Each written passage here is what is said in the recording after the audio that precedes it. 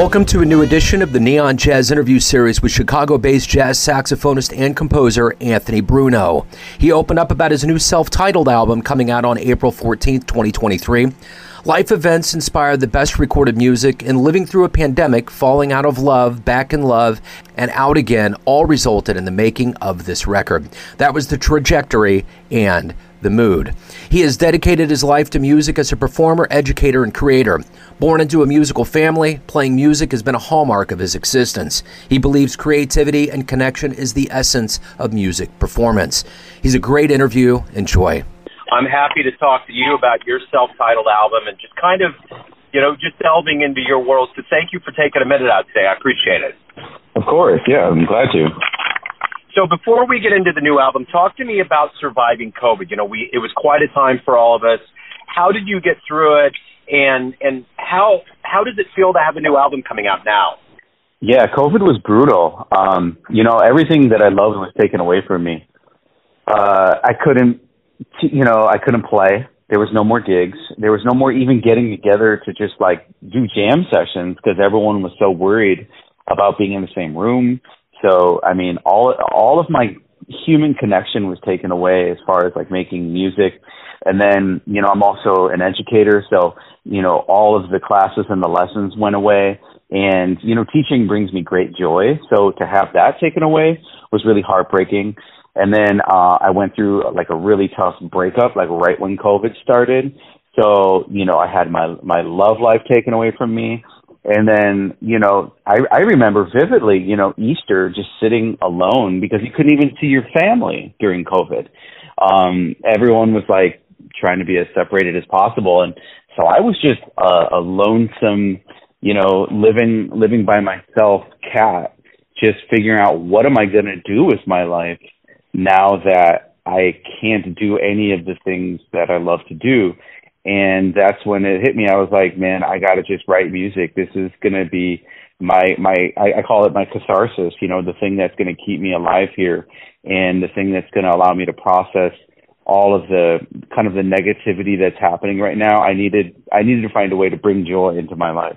Right now, it's coming out in April, but right now with this new year, the world opening up, how does it feel to actually see this materialize and see that this is a reality with everything that's happening right now in the world? Yeah, it's incredible, I got to say, because I have been a perpetual sideman where I've always played in other people's projects, played on other people's records, and I've been in that support role. And, in a way, COVID was a blessing because it forced me to have to do my own thing and focus on original music. And to see it come out is so special. It's almost like having a child, and you just know that it's yours, and it's what your heart and soul that you put into making this thing. And the other amazing thing that's come of it is, this band has really taken off now that some of the singles have come out, and I have a concept and a product to put out into the world. We've been booking a lot of really fantastic dates, including a couple steady dates.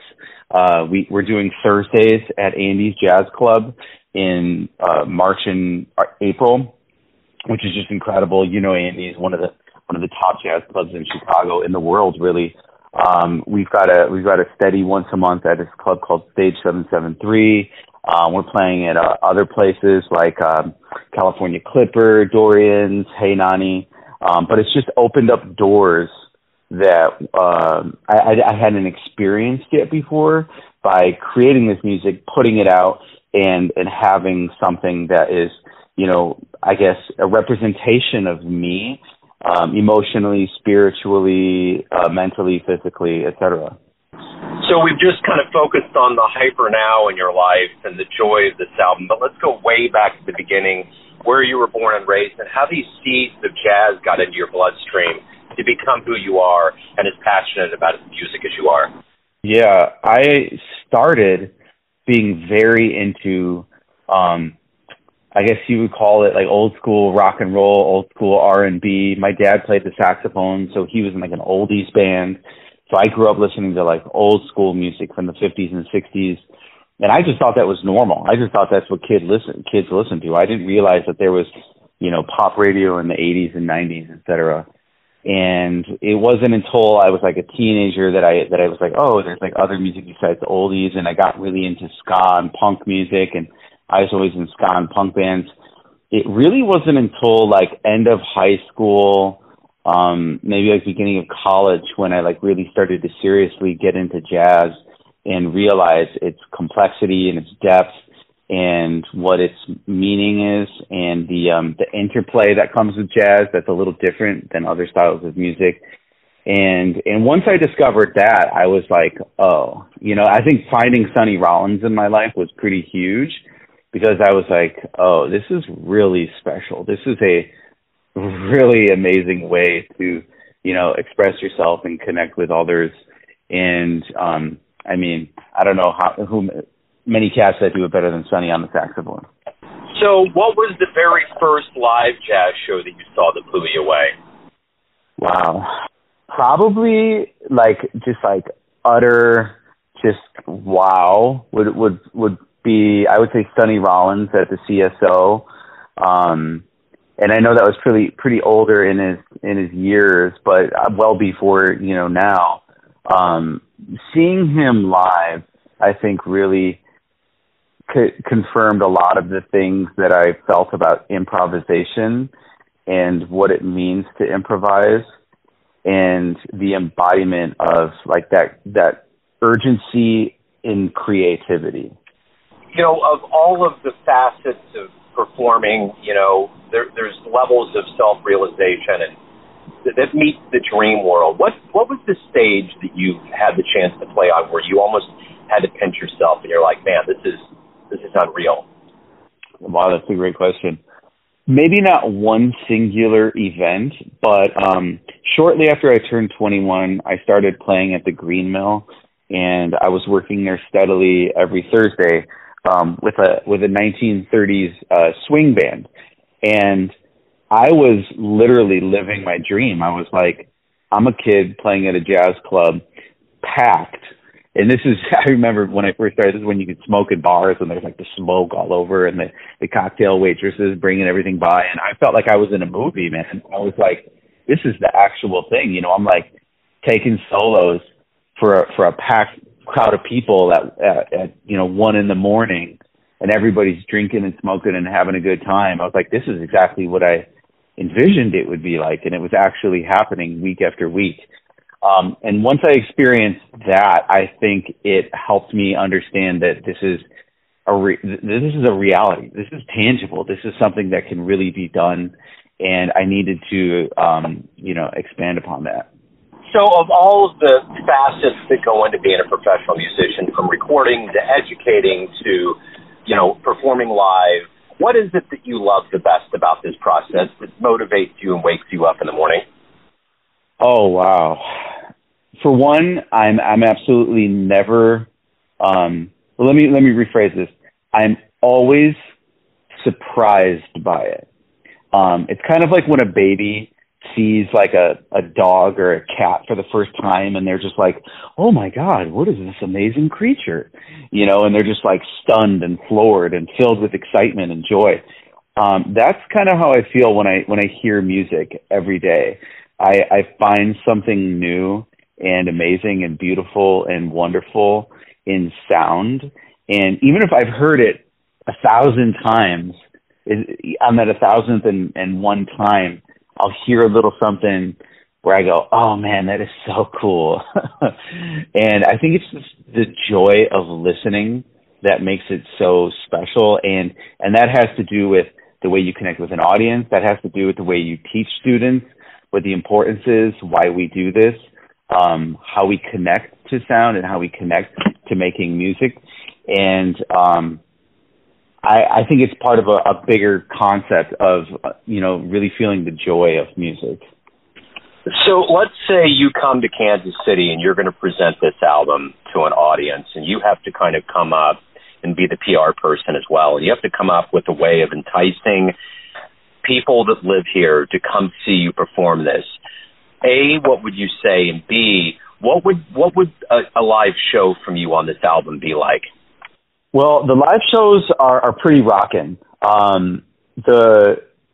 the record, I'm not going to say it's tame, but, you know, sometimes you make records and you, you know, you want it to be clean and presentable, etc. The live shows, you know, I kind of embody it after the way Sonny would do things. You know, he talks about how in the studio it's kind of clean, but then on the live shows, they take it out, you know. When you come to see a live show, it's going to be like pure energy, like raw emotion and improvisation over forms and grooves and styles that you're not accustomed to.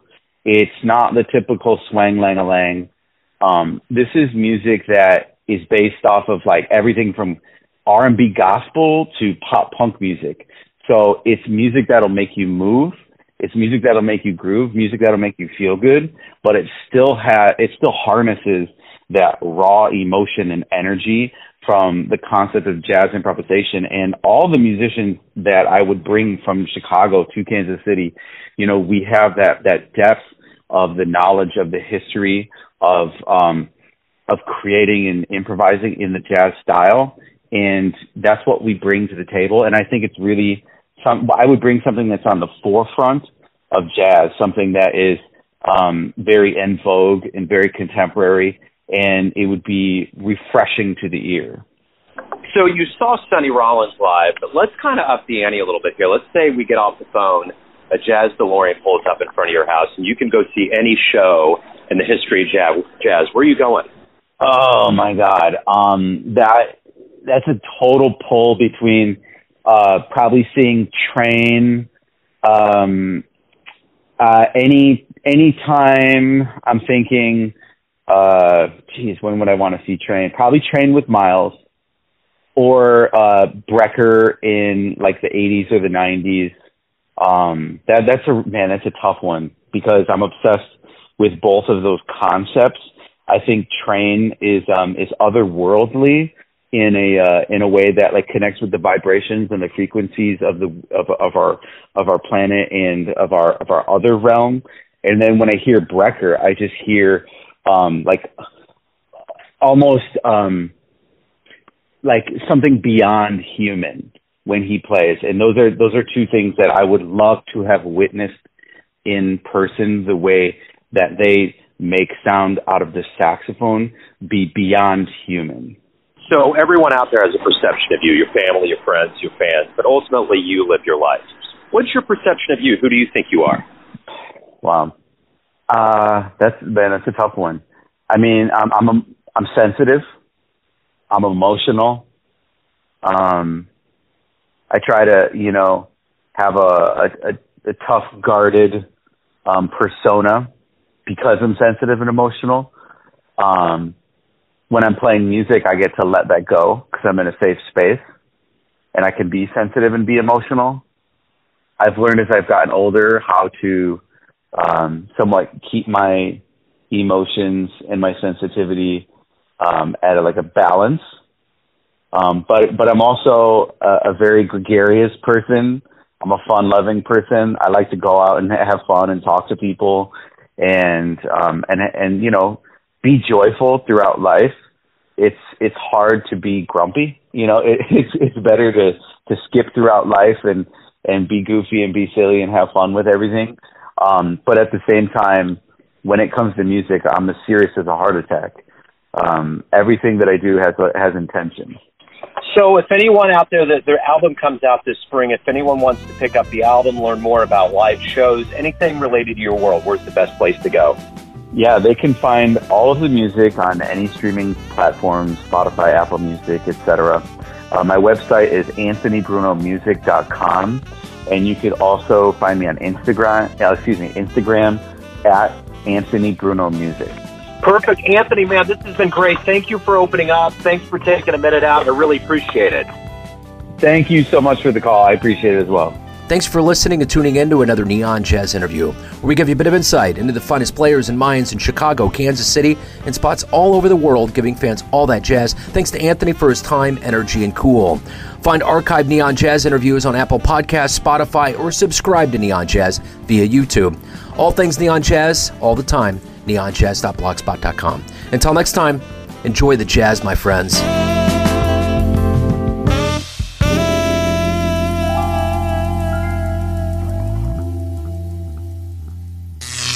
Neon Jazz.